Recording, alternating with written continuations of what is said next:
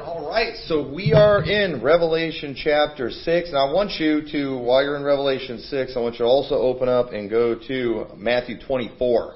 So keep your finger on Matthew 24, and then also maybe put a bookmark on 2 Thessalonians chapter 2. So before I start going through chapter 6, I want to explain what I'm going to do tonight. First off, I'm going to show you, of course, what Revelation 6 teaches, but also while teaching the truth of Revelation 6, I also want to debunk what a lot of the pre-tribbers teach, because let's just face it, they are the main opposition when it comes to what we teach. In the Baptist world, the pre-trib doctrine is the main belief that most people have accepted.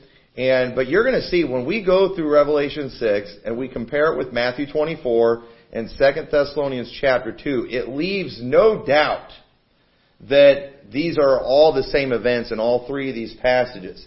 And if Revelation 6 and Matthew 24 are the same event, which they clearly are, and 2 Thessalonians 2 also lines up with the events of those, then it takes away their argument that says that's all for the Jews. You know, Revelation 6 is for the Jews, Matthew 24 is for the Jews. It just absolutely destroys that, because it is clear the timeline of events are the same. Because people will say when you bring up Matthew 24, well, who's he talking to? He's talking to Jews. That's for them. Well, in 2 Thessalonians 2, who's Paul talking to? He's talking to the church. He's talking to Thessalonians. And if Paul lays out the exact same order of events as Jesus did in Matthew 24, and that John wrote in Revelation 6, then I think it's safe to say it's all the same event. And you got to understand what pre-tribbers will end up doing, all right? Because they like to act like they preach all the Bible, but they don't. And we're going to see how there are some very key events in here that they never talk about. And there's a reason they don't talk about these events, because if people study these events, it's going to lead them to conclusions they don't want them to come to. So what they will do is they will try to find something that looks a little different. They will ignore all the things that are exactly the same. They'll say, well, they're similar, but they're not the same. And so what they'll do is they'll take a spot where something's worded a little bit different, and they'll apply a completely different meaning to it. Because here's how they study their Bible. That when they study end times, they study it with this attitude. We know the rapture is before the tribulation. So they read their Bible in a way, they study everything trying to make it fit that. And when they do that, they end up having to be very dishonest with the Scriptures, and they have to ignore a lot of Scripture. But that's one thing that's nice about the post-trib doctrine. We don't have to ignore anything. You know, for us, all Scripture is profitable for doctrine, for reproof. We don't need to ignore anything. We'll use the Old Testament, we'll use the Gospels, we'll use Paul's writings, we'll use John's writings. They all go together perfectly. And so I'm going to show you this and how they line up together in a way that just leaves no room for doubt. Okay? So we'll start reading Revelation 6, but keep your finger in Matthew 24. We're going to be going back and forth and seeing the cross references on these quite a bit. So it says in verse 1, Revelation 6, and I saw when the Lamb opened one of the seals, and I heard as it were the noise of thunder, and one of the four beasts saying, Come and see. And I saw and behold a white horse, and he that sat on him had a bow, and a crown was given unto him, and he went forth conquering and to conquer. So I need to remind you of a couple things, alright? Last week we looked, and I showed you how that the seals, they are not the wrath of God. I proved that to you. That the book, alright, inside the book is the wrath of God. We do not see the wrath of God until the book is opened. And that book cannot be opened until all 7 seals have been broken. And when we see the 7th seal broken, then we see the wrath of God. Okay? And you got to understand that. So these events, these are not the wrath of God. The wrath of God is not revealed until the book is open. And we covered that. We covered that last week. So now, what's going on? So what are these seals? Okay? What's happening right here? Well, remember, in week 1, we looked at how the things that are in the book of Revelation, John is writing down the things that he saw. And these things that he sees, many of these things are symbolic. They're not necessarily literal. Okay? And there's things that we're supposed to learn from it. And so right here, when Jesus breaks the first seal, God reveals to him, I believe, the Antichrist. Alright? Here we have what they call the 4 horsemen of the apocalypse. Alright? And the first one is the white horse, and it is, he has a bow and a crown was given unto him, and he went forth conquering and to conquer. And a lot of times too, and I'm not going to do this tonight, people like to prove how smart they are, to prove how well they know this passage. Okay? What they're going to do is they like to zero in on obscure things because they need to eat up their time before they get to the end of this chapter so they can just breeze through it real quick. Because the end of this chapter is where everything gets really clear. So what they'll do is say, notice the bow right there. But there's no arrows. You know? And then they'll go into all that stuff and it's like, who carries around a bow without arrows? Alright? You know, he's got a bow, you know, we're not going to get hung up on stuff like that, alright? I'm not going to prove to you tonight that he has arrows, alright? I think they're missing the point. Here's what's being revealed, okay? This is what's being revealed, alright? They would rather ignore the obvious. If we pay attention to the obvious, we're going to get to the truth of the matter, and they can't have that. So they want to focus on the obscure. That is Ruckmanite, or Rucktardation 101. That's how they work. Alright, but what's being revealed is the Antichrist is being revealed. The Antichrist is coming on the scene, is what we see happening. And interestingly enough, in Matthew chapter 24, in verse 3, it says, and as he sat upon the Mount of Olives, the disciples came unto him privately, saying, tell us when shall these things be, and what shall be the sign of thy coming, and of the end of the world? And Jesus said unto them, take heed that no man deceive you, for many shall come in my name, saying, I am Christ, and shall deceive many. What's the first thing that Jesus mentions when he's talking about the signs of his coming? Alright? First thing he mentions, many are going to come in my name. What do we call those? Antichrists. Antichrists are going to come. That's the first thing. That's the first sign. And he says, let no man deceive you. In 2 Thessalonians chapter 2 verse 1, now we beseech you, brethren, by the coming of our Lord Jesus Christ, and by our gathering together unto him, that ye be not soon shaken in mind, or be troubled neither by spirit, nor by word, nor by letter as from us, as that the day of Christ is at hand. Let no man deceive you by any means. For that day shall not come, except there come a falling away first, and that man of sin be revealed, the son of perdition. Notice how Paul says the exact same thing that Jesus did. Hey, before his coming, Antichrist is going to come on the scene. Same thing. Let no man deceive you. It's almost as though the Apostle Paul is speaking under the inspiration of the one who spoke in Matthew chapter 24. Isn't that interesting? Because that's exactly what was happening. So we know that before Jesus Christ returns, that the Antichrist is going to be revealed. Now 2 Thessalonians, it doesn't go through each thing that we see in Matthew 24 and Revelation 6, but 2 Thessalonians 2 does hit some of the highlights. And the first thing that it mentions when talking about our gathering together, just like a gathering that we see in Matthew 24, where I heard a preacher the other day say, you know, that gathering, that's not the same as the rapture that we see in 1 Thessalonians 4, because it says in 1 Thessalonians 4, for the Lord Himself. In Matthew 24, He sends His angels to gather together the elect. In 1 Thessalonians 4, the Lord Himself. Matthew 24 sends His angels. Y'all see the difference there? First off, when it says the Lord Himself, that doesn't necessarily mean all by Himself. Okay? It's just meaning it's the Lord Himself that's in the clouds. Okay? And the thing is, God sending His angels to do something is Him doing it. Y'all get that? Okay? God delegates a lot of things.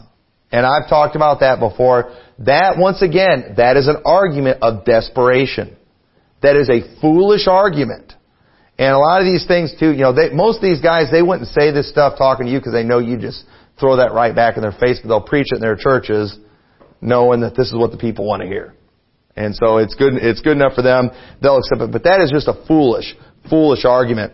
And so, but we know Antichrist is going to come first. That's what we see there in Revelation 6, the white horse, the first seal, Antichrist comes on the scene. Look at verse 3, Revelation 6. And when he had opened the second seal, I heard the second beast say, "Come and see." And there went out another horse that was red, and power was given unto him that sat thereon to take peace from the earth, and that they should kill one another.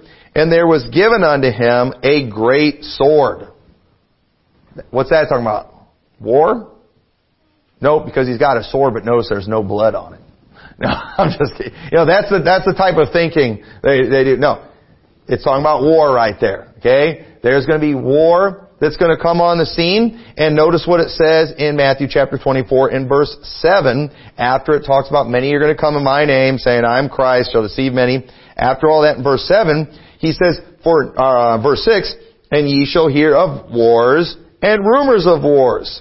See that ye be not troubled, for all these things must come to pass. But the end is not yet. For nation shall rise against nation, and kingdom against kingdom." So, in Matthew 24, Jesus said, Antichrist is going to come, and then we've got wars. In Revelation 6, the first seal, Antichrist. Second seal, war. The red horse. Let's look at the third seal. Verse 5. And when he had opened the third seal, I heard the third beast say, "Come and see." And I beheld, and lo, a black horse, and he that sat on him had a pair of balances in his hand. And I heard a voice in the midst of the four beasts say, "A measure of wheat for a penny, and 3 measures of barley for a penny. And see thou hurt not the oil and the wine." So here this third seal, this black horse, clearly is talking about famine. Alright? A great famine is going to be going on the earth during that time. And in Matthew chapter 24, he says, "For nation shall rise against nation, and kingdom against kingdom, and there shall be famines." So right there, 3 things in a row in the exact same order. And then, in this fourth seal, verse 7, "And when he had opened the fourth seal, I heard the voice of the fourth beast say, 'Come and see.' And I looked, and behold, a pale horse, and his name that sat on him was Death, and hell followed with him, and power was given unto them over the fourth part of the earth to kill with the sword, and with hunger, and with death, and with the beasts of the earth." So this fourth seal is death and hell. There's just people dying like crazy. They're dying from the wars. They're dying from the famines and the pestilences and all these things that are going on. People are just dying like crazy. It mentions the fourth part of the earth. Just imagine. We're talking like 2 billion people dying in a short period of time. And notice in Matthew chapter 24, in verse 7, after it says, "For nation shall rise against nation, kingdom against kingdom, there shall be famines and pestilences and earthquakes in divers places."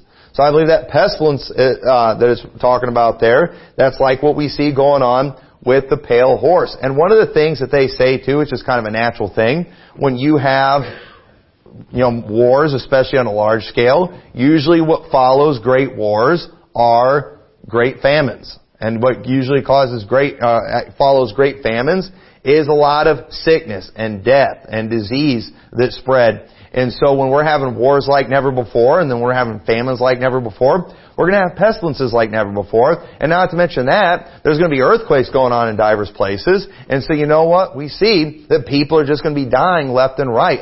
This world is just, tearing itself apart. And a lot of it, what's going on, all these things that are going on here, notice nothing is supernatural. Nothing supernatural has taken place yet. This is all normal stuff. This is stuff we see that happens today. This stuff has all happened throughout history. I just saw, I think today or yesterday, there was an earthquake in Georgia. A little one. But I guess that, they were making a big deal about it. Somebody posted a picture on it. It had like lawn furniture and a chair was falling over. And it said, survive the earthquake, whatever. We will rebuild, And, I love how dramatic some people get. All the California people are all probably just like, It's kind of like somebody else, they did a picture too. I guess they got snow in Florida. And it like showed these people like climbing up a mountain. It was like, people from Florida, how they felt, going to work today. Cause, while all of us, we look at that and we scoff at that too. But, all these things, these are natural things. But understand, a lot of the natural things that go on that are bad, the disease and everything, it's the way God made this earth as kind of a way to deal with sin. What did the Bible say in the Old Testament when He told them, if you're gonna be doing the abominations, the man lying with man and things like that the other nations did, the Bible said the land itself vomiteth out the inhabitants. And I believe that's a reference just to all the diseases and things that would be going on. And so when you look at how wicked this world is, when you look at all the immorality and everything, when you look at the disgusting way people live, what do you think is going to happen in the United States after wars and after famines? People aren't going to be able to get their medications and things like they can. People aren't going to be able to have the same cleanliness habits like we do in our country today. And do you think that these sodomites and stuff are going to, change their lifestyle while all this stuff's going on? No, they're going to continue being the sick, disgusting animals they've always been, without access to a lot of these things. Is probably protecting some of them from all the diseases and stuff. And so it's going to be bad. And then think about just all the lawlessness that's going to be going on during these times, because the police are going to be pretty busy. And so can you just imagine what would go on in this country if people like the sodomites just could do whatever they wanted to do? It's scary to think about. Thankfully we've got some law and order in our country, but just imagine. You see these people in these gay pride parades and just, the way they are. Imagine if they were just turned loose. It would be horrible. And so it's real easy to see and just imagine how death is just going to spread like crazy during this time. And the thing is, things aren't changing, all right? They're recruiting in mass numbers, and it's the longer the Lord tarries, the easier it is to see how all this stuff could start. But once again, none of it supernatural. Nothing supernatural has happened yet. People say, well, I see Jesus is up there in heaven breaking the seals. The broken seals are not Jesus causing judgment. The broken seals is Jesus revealing things to John. Y'all get that? That's what's going on. Jesus is breaking those seals, and with each one of those, an angel says, come and see. And John is seeing a vision of what's to come before His coming, before the end of the world. What did the disciples ask? What are the signs of Thy coming and of the end of the world? And Jesus tells them, here's the signs. And the Revelation 6, these seals are the signs of what's going to happen before His coming. So the rapture has not happened yet. So let's look at this fifth seal. Verse 9 it says, when He had opened the fifth seal, I saw under the altar the souls of them that were slain for the word of God and for the testimony which they held.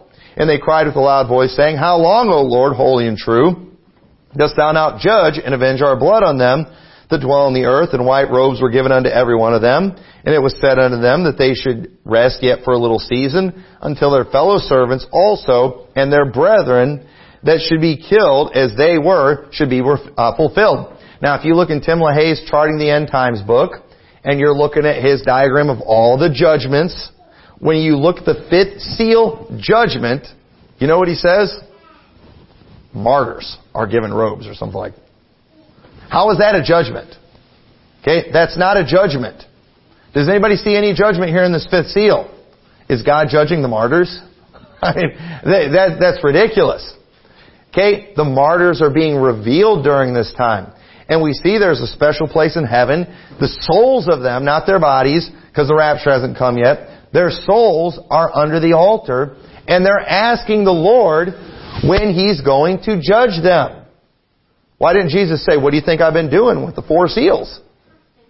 I brought the Antichrist and the wars and the famines and the pestilences. He's like, it's not time yet. And yet, all these bozos want to say, This all looks like the wrath of God to me. Well, it didn't look like it to the martyrs, because they're asking, when are you going to judge and avenge our blood? Because He hasn't done it yet. Does that not just make sense? Is that common sense, folks? I hate to confuse you with clear Scripture, but it clearly has not happened yet. And this is not a judgment. Stop saying 7 seal judgments. This is not a judgment. He's revealing to John the martyrs. And so He's telling them, I'm not going to deal with the world until the rest of the martyrs come. Okay? There's still more to come. There's more who are going to be killed. Alright? That's important to note. And so, we need to understand that people here right now are not done being martyred. And while the details are not covered in this chapter, it is crystal clear that there are a lot more martyrs to come. He flat out says it. And that's what we see later when we talk about the mark of the beast. Okay? When He says right here, He's telling there's more that are going to come. It doesn't give us the details right now about it, but we do get the details later when it talks about the mark of the beast, when it talks about the Antichrist making war with the saints and prevailing over them. That is a chapter that is going into detail what Jesus referred to right here in Revelation chapter 6. Okay? So, there's no doubt about that. And during the 5th seal period, and before the 6th seal, okay? So if we're thinking about timelines, during the 5th seal period and before the 6th seal, is where we would place the implementation of the mark of the beast. Okay? Because this, what I think is going to happen during this time, while everything's going crazy, the world's out of control, in order to try to get things in control, in order to try to control these famines, they're going to have to get control of the monetary system. And one of the things they're going to have to do too, after all this war, they're going to have to figure out how to have unity. And so what are they going to do? Take the mark and worship the beast. It's time that we all unite. It's time that we all come together. It's time we all have one currency, that we be one people. It's time we stop letting religion, destroy our world and cause all the fighting that's going on. And I personally believe, this is just my opinion, I personally believe that a lot of the fighting that's going to be going on in the world is going to be the Antichrist fighting the Muslims. I think the Muslims are being spread out all over the world to destabilize the world, and they are going to be the ones that are going to be fighting that Antichrist system in the name of Allah. And I believe that the Antichrist is going to defeat him, which is going to make the Fox News Baptists love the Antichrist. Big time. But that's what I personally believe, and I'll probably talk more about that later, why I think that. But either way, they're going to say, it was a religious war and all that. It's time we put these things aside. It's time we move on. We're in an age of enlightenment. We know better than to think that there is a God. There's just man. Let's just unite. You know what? Let's worship one of us, and the Antichrist, and he's just going to declare himself to be God. That's what I personally think is going to happen, how I think it's going to play out. And of course, during that time, assuming I'm still alive during that time, people like myself, we're planning on not listening. We're planning on not submitting to the higher powers during that time, because we're going to be submitting to the highest power. The Lord Jesus Christ during that time, and planning on shaking things up a little bit. I plan on causing as much trouble as possible during that time. And I'm going to try to survive, but I don't know. Chances are I'll probably get killed during that time too. And oh well, no big deal. I got a special place in heaven waiting for me under the throne. So, big deal. Not worried about that. But anyway, so, this right now, the mark of the beast is not revealed right now during the seals, but it is shown during the vision of the beast. So we'll see that later. So now go back to Matthew 24. So in Revelation 6 now, just like in Matthew 24, it covers Antichrist, wars, famines, pestilences. And then, in the 5th seal, it talks about the martyrs. Well, look what Jesus starts talking about in Matthew 24, verse 8. All these are the beginning of sorrows, the wars, famines, and pestilences. Those are the beginning of sorrows. That's going to be what, the first signs. But then, after that, then shall they deliver you up to be afflicted and shall kill you. And you shall be hated of all nations for my sake. What's that called? That's called being a martyr. And many shall be offended and shall betray one another and shall hate one another. And many false prophets shall rise and shall deceive many. And because iniquity shall abound, the love of many shall wax cold. But he that shall endure unto the end, the same shall be saved. So right here, Matthew 24, we've got the martyrs. Same order. 5 seals in a row. The 5 things, they're all in order. And now Matthew 24, though, Matthew 24, it includes more details of what's in between the 5th and the 6th seal. Okay? It includes more details. And additional details, I say this a lot, I'm going to say it again. Additional details do not create additional events.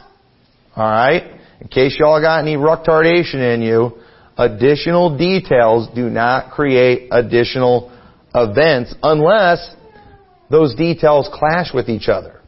Okay? It doesn't, just because we learn more details about what's going on, it doesn't mean it's a different event. It just means we're getting a deeper look in these at what's going on. But what do the Ruckmanites want to do? They want to create different events. That's why they have 3 Gospels. That's why they have 2 raptures. That's why they have 2 brides. That's why they have all these things, because they see an extra detail in there.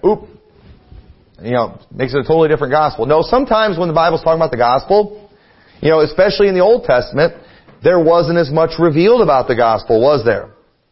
But it was the gospel. Later on in the New Testament, more is revealed about the gospel. It's the same gospel, we just have more details about it now. But what do they want to do? We get more details, it just creates a whole new gospel. That's stupid. Okay? And that doesn't make any sense at all. So what are these additional events that we see in Matthew 24? Well, I personally think one of the things we see are the great exploits of Daniel 11 and verse 31. Go ahead and turn over to Daniel chapter 11. Let me show you something here.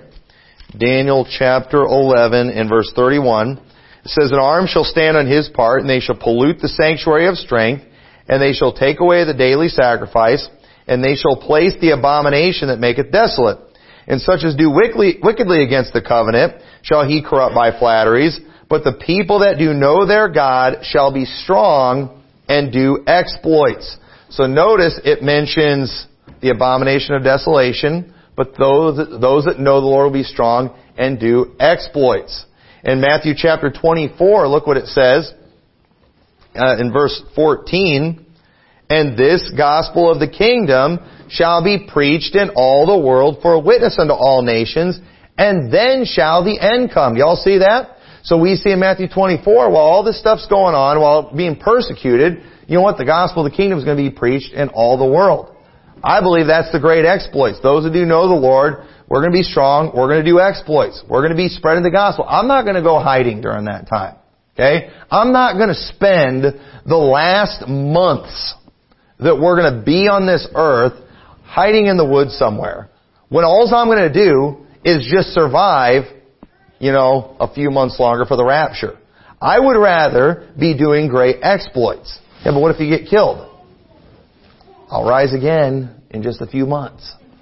Alright? I'm not going to be dead very long. I'm not going to waste my time hiding out in a cabin, just trying to survive. I'm going to do exploits.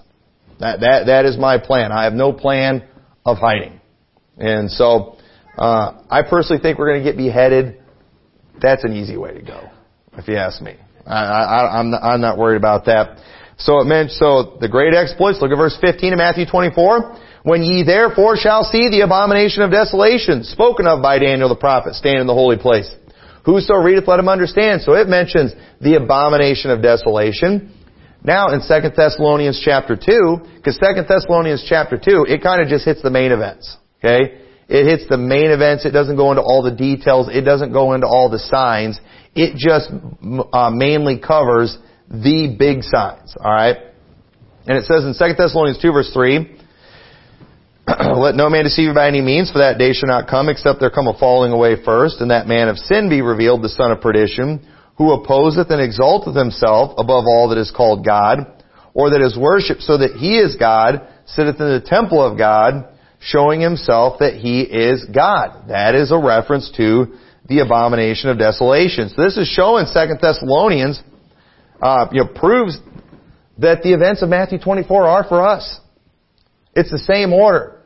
And I heard Brian Dingdonger the other day. He was like talking about how, those post-tribbers, we talk about how, this is during our time, but he's like, what does it say in 2 Thessalonians chapter 2? It says there's going to be a falling away first. Daniel says they're going to do great exploits. There's going to be a revival that's going to take place. So what's it going to be? A great revival or a falling away? But it's like, what do you expect from Brian Denlinger? But that's such a stupid argument. It says in Daniel, those that do know the Lord will be strong and do exploits. Just because most of the world is going down the toilet, and it's clear most of the world's going down the toilet, it doesn't mean that remnant can't be out there, kicking some rear and doing some great things for the Lord. And I believe that's exactly what we're going to be doing. Unfortunately, I do believe that we will be seeing, those of us who do know the Lord will be seeing a lot of people saved like we never did personally before.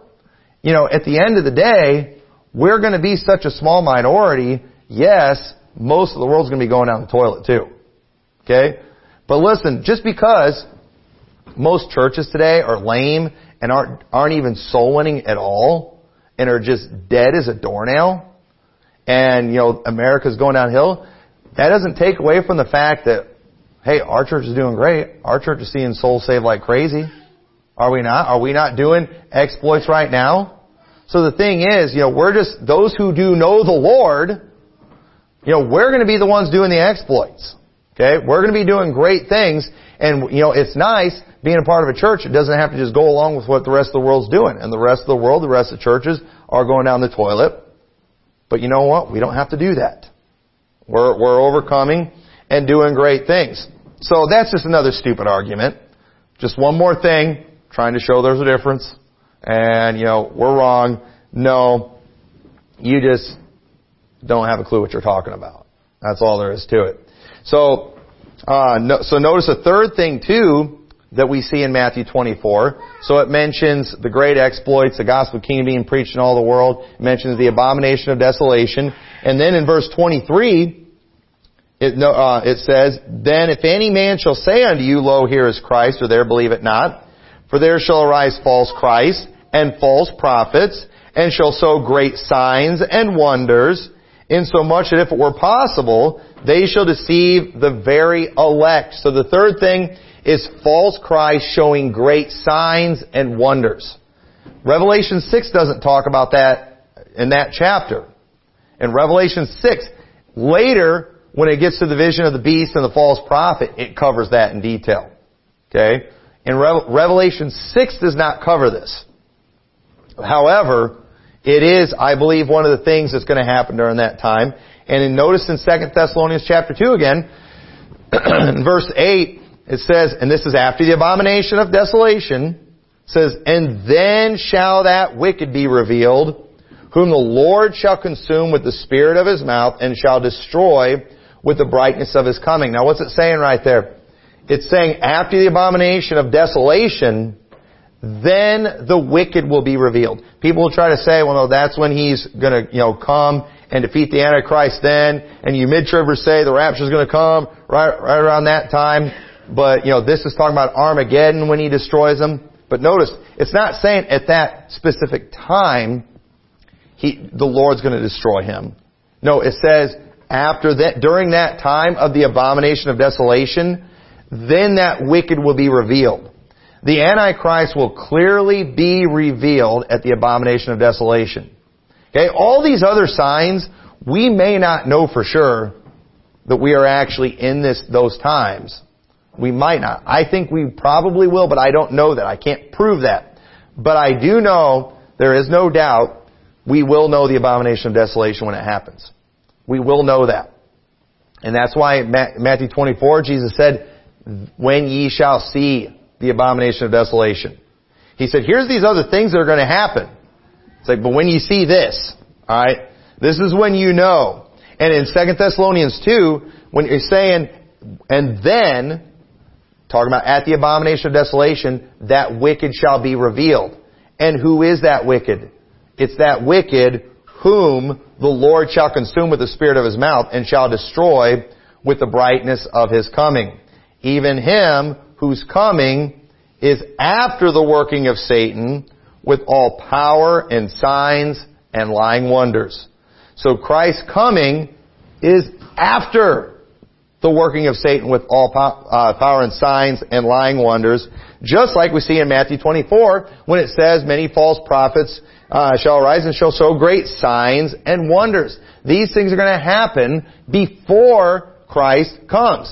And so right there, once again, 2 Thessalonians 2 lines up perfectly with Matthew 24. It uses the same wording. And Matthew 24 lines up perfectly with Revelation 6. Nothing in here conflicts with each other. Okay? According to what we teach on end times. Okay? According to what post-tribbers teach on end times. Nothing conflicts in order of events with Matthew 24, Revelation 6, and 2 Thessalonians 2. Now, the pre-tribbers will tell you over and over again that there's lots of conflicts. Yes, with their timeline.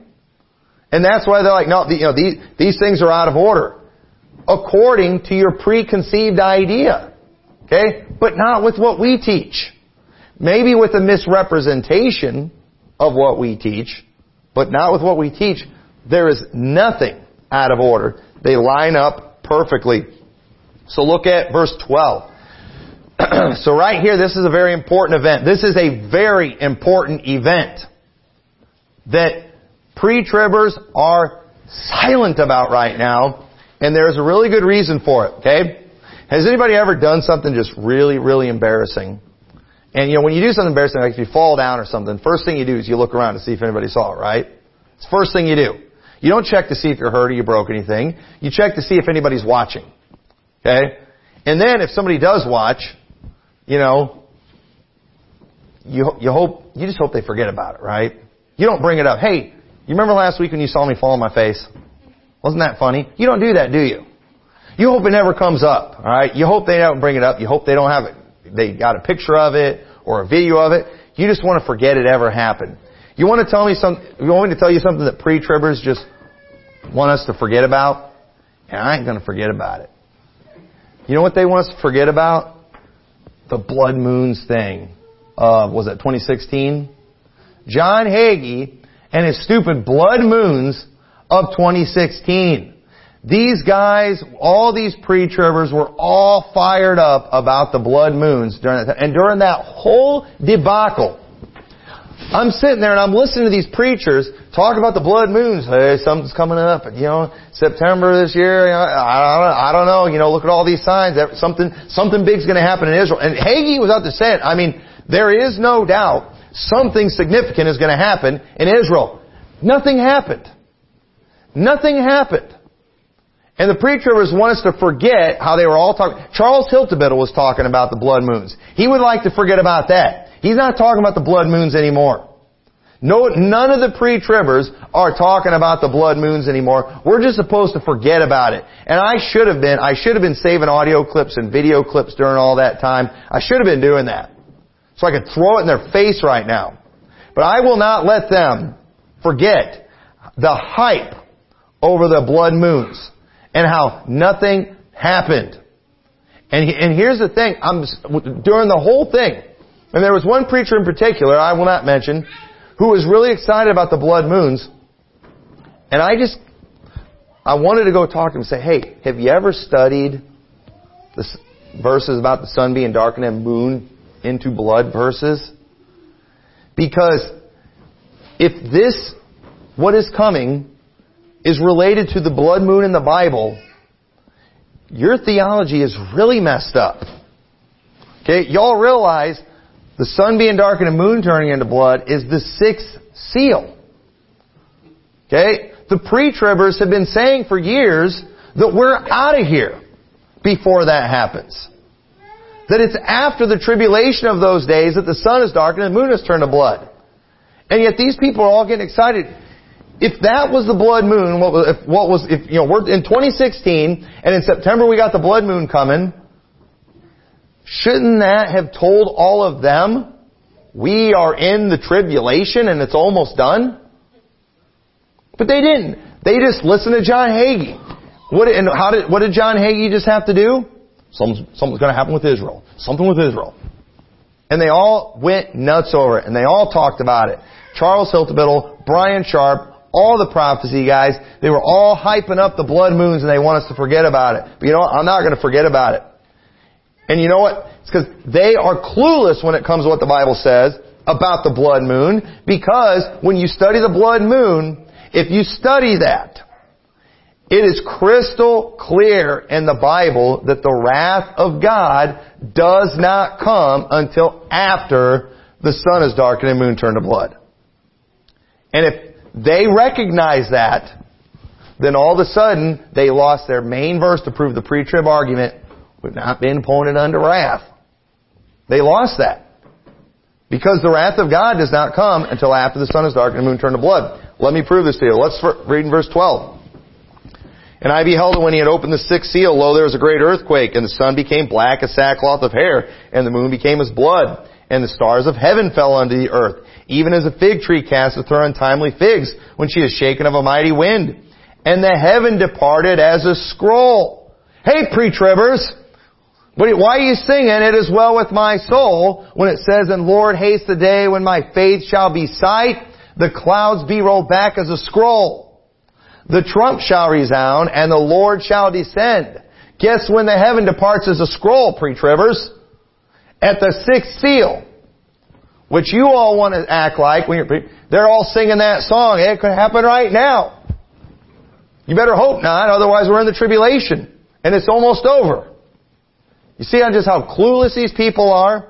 When it comes, they have no idea what this event is. They've never studied it, because if they study it, it's going to prove too much of their theology wrong. So it says, "And every mountain and island were moved out of their places, and the kings of the earth, and the great men, and the rich men, and the chief captains, and the mighty men, and every bondman, and every freeman hid themselves in the dens and in the rocks of the mountains, and said to the mountains and rocks, Fall on us, and hide us from the face of him that sitteth on the throne, and from the wrath of the Lamb, for the great day of his wrath is come, and who shall be able to stand?" Now let me show you, once again, you've all heard when your kids are arguing, and one starts losing the argument. That's when the other kid just starts calling you a duty head or something like that. The argument gets real stupid. Okay? Let me show you some examples of how stupid these arguments are. Folks, these are common arguments, alright? I'm not just picking some redneck preacher who just, came up with this. They all teach this stuff. They'll read that verse, "The great day of his wrath has come." Looks like the wrath of God's going on to me. Looks to me like all of Revelation chapter 6 is the wrath of God. Once again, stupid argument. After the sun is darkened and moon's turned to blood, they see him. Why? Because behold, he cometh with clouds, and every eye shall see him. Okay? And they're going to mourn when they see him. Why? Because when they see him, they're going to say, "The great day of his wrath is come." In other words, here he is, we're in trouble. Now this is where, and I don't have time to go into all this just stupid statements that get made to try to disprove what we teach. And it's just so foolish. And I don't know if these people just clearly don't understand what we teach, and they're just ignorant, or if this is just lies and desperation. Okay? Because it is so clear what's going on here. So look at Matthew 24, verse 29. Immediately after the tribulation of those days, they hate that verse. They hate it so much because we throw it in their face over and over again, and I will continue to throw it in their face. After the tribulation of those days, the sun shall be darkened, and the moon shall not give her light, and the stars shall fall from heaven, and the powers of the heaven shall be shaken. Can there be any doubt that this is not the same event that we're seeing in Revelation chapter 6? Is it not perfectly clear that what takes place here in Revelation chapter 6 is after the tribulation? Okay, the Bible says it. I'm not implying it. It says it. It's after the tribulation.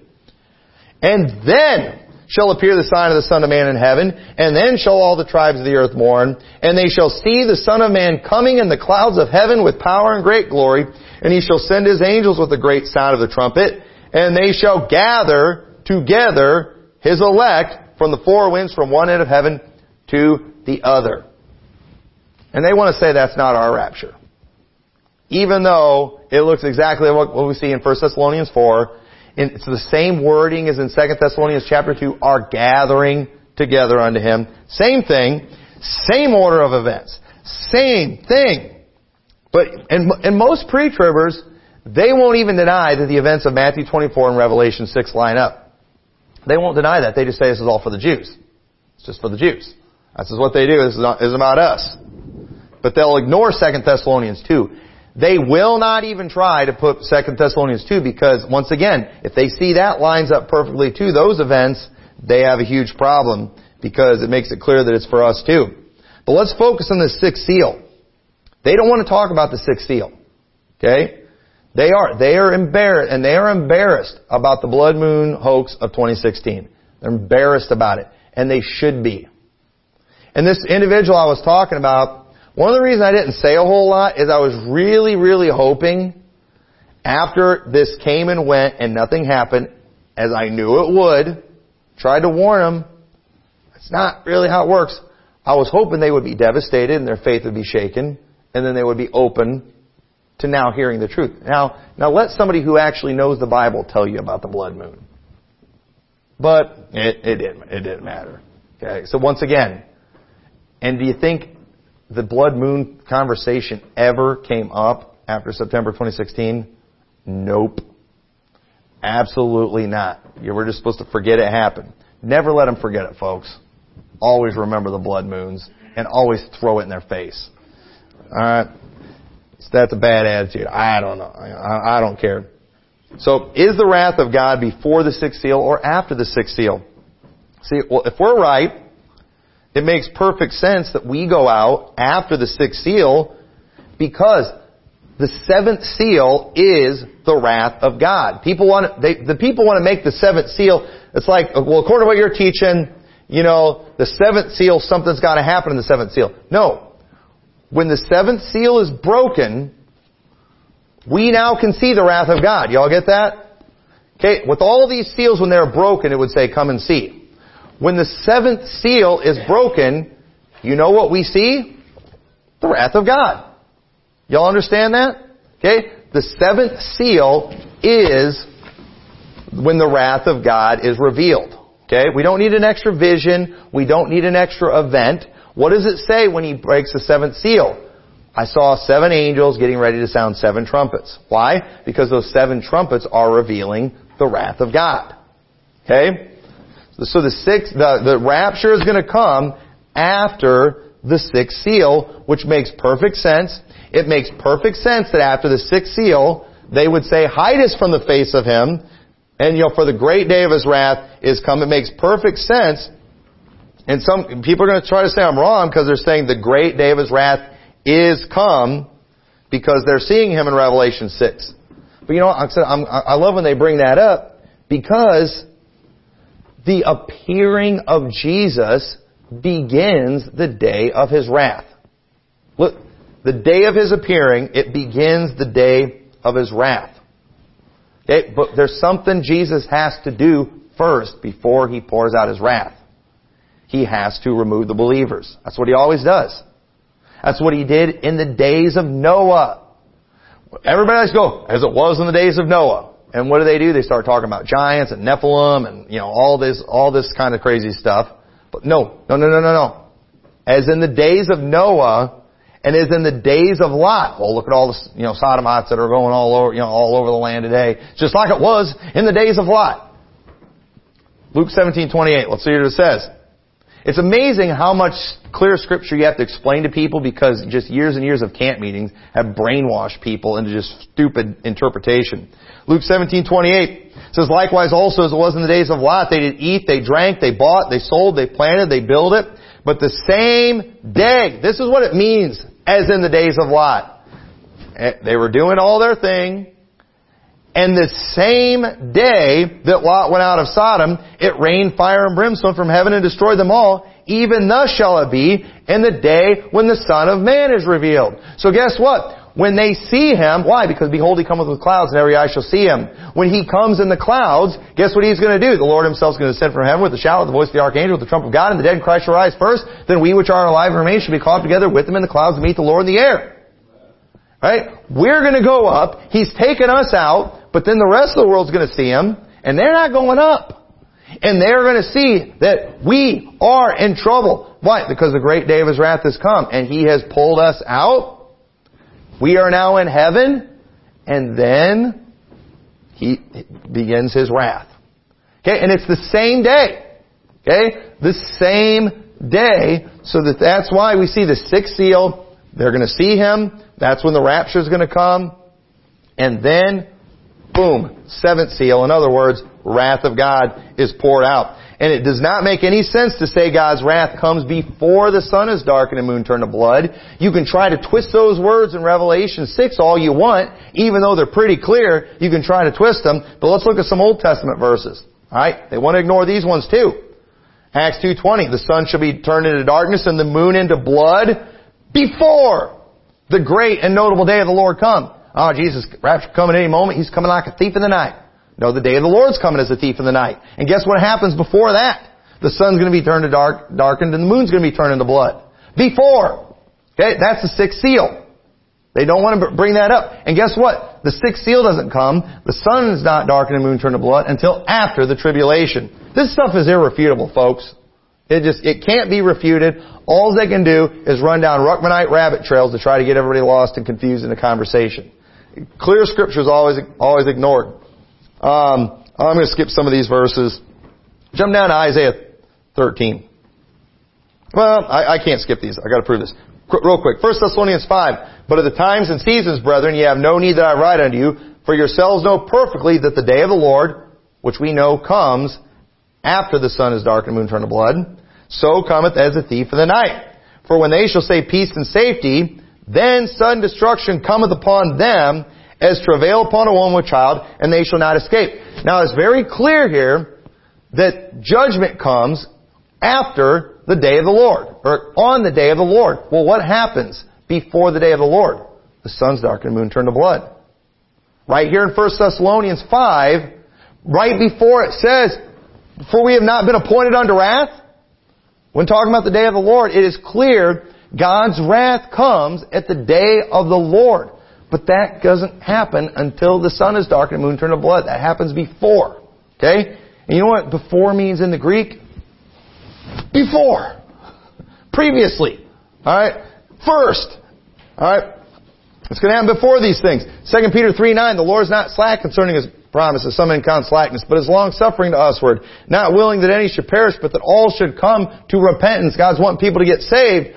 But, okay, the day of the Lord will come as a thief in the night, in which the heavens shall pass away with a great noise, and the elements shall melt with fervent heat. The earth also and the works therein shall be burned up. Okay? Once again, it talks about the day of the Lord, and then what does it talk about? The wrath of God. Why? Because the wrath of God comes at the day of the Lord. What has to happen before the day of the Lord? Sun has to be dark and the moon turned to blood. That's why they don't study that, folks. That's why they just read John Hagee's book. It's more entertaining, and John Hagee's book fits their timeline. Isaiah 13:6.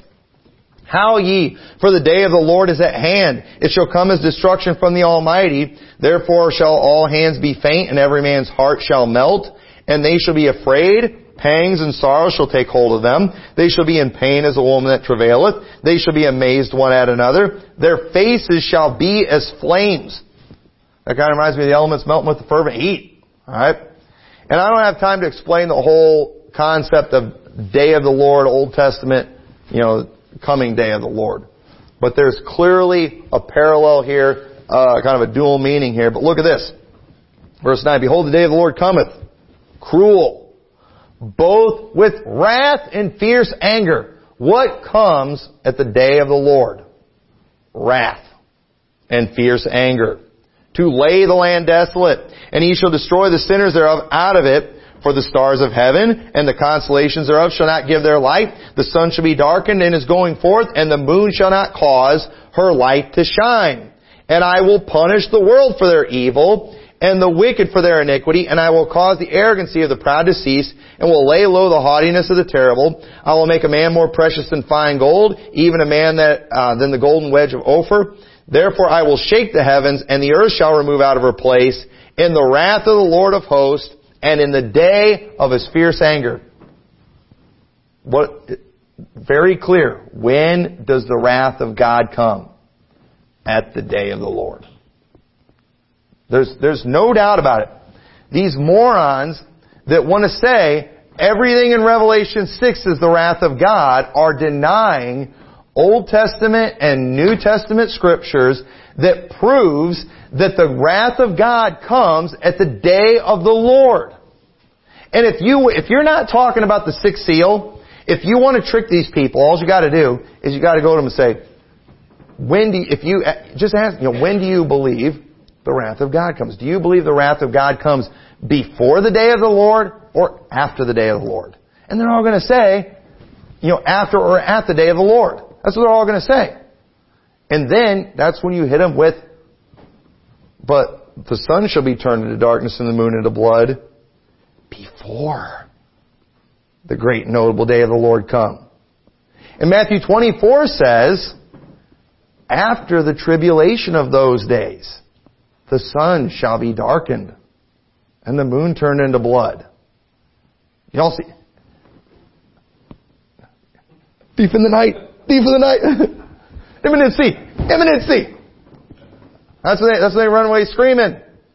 We're going to inhabit other planets one of these days. Zombie apocalypse. Let's start going under all the Ruckmanite fairy tales. And that's when they're, and after that's when they're calling up Sam Gipp and asking him to come preach for them.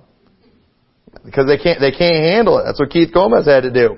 And you all know how that blew up in his face. But to say God's wrath comes before the sixth seal is a denial of clear scripture from Old and New Testaments. And the pre-tribbers have to ignore this. They have to ignore it. They have to ignore it because they're embarrassed, because of the blood moon hoax of 2016 they all got caught up in, and because of the fact it destroys their timeline. It takes away their main verse that gets us out of here before the tribulation. We've not been appointed unto wrath. How can they say that the tribulation is the wrath of God when there's no doubt spelled out multiple times that the day of the Lord comes after the tribulation? It's over, folks. It's over for them, and they have to deny this because, once again, too, Revelation 7 is clearly the rapture. And I will leave no doubt about that. And when we go through Revelation 7 next week, there is no doubt that what we see in Revelation 7 taking place is the rapture. And all I have to say to pre-tribbers is, checkmate. It's done. They can flip the table all they want. They can go listen to Ruckmanite fairy tales all they want. They can go read their Left Behind books all they want. But you know what? They cannot back that up with their theory up with the Bible. They cannot refute what I just taught you. There's nothing they can do except to try to find some little word discrepancy here to kind of prove that something's different, and then that just throws that like that throws everything out. It's over for them, folks. The pre-trib doctrine is dying, and as that carcass is laying there dying, bleeding out, I'm just taking this opportunity to just go step on their throat. And I'm enjoying every minute of it. And I thank God there's an awakening on this. And we need to continue getting the word out. Wake people up. Because we've got a bunch of Christians that just kind of have this, they don't have the right kind of attitude. They are not mentally prepared. They're not spiritually prepared for what's to come. And they need to. When it all starts going down, their first instinct is going to be, we got to hide. No, they don't. They don't need to hide. They need to go out there and they need to do something for the cause of Christ. And then, and that's why we see too, people trying to criticize churches like Faithful Word, because they've had these confrontations with the police. We just need to get along. Let's just get along with them until Jesus returns. Yeah, these same clowns that are criticizing them are going to be criticizing us when we're not taking the mark of the beast. And I believe that with all my heart. And so we need to be toughening up during this time. So I hope this was a blessing. Let's go ahead and pray. Dear Lord, thank you so much for your word. I thank you so much for just how clear these scriptures are, Lord. You've left no doubt the truth on this subject. And Lord, I pray, Lord, that you will continue opening the eyes of people. And Lord, those whose eyes have been opened, they've been stubborn. Dear God, I just pray you'll soften their hearts and you'll help them to get right and realize just the foolishness of the pre-trib doctrine. And I pray you'll help us to have a good attitude, Lord. It does get aggravating and frustrating just listen to all the stupidity and foolishness, but I pray you'll just help us to continue just spreading the truth to whoever wants to hear it, and that we will strengthen ourselves and get ourselves ready for what you said is going to come, and we'll see great things happen. In your name we pray. Amen. Let's go.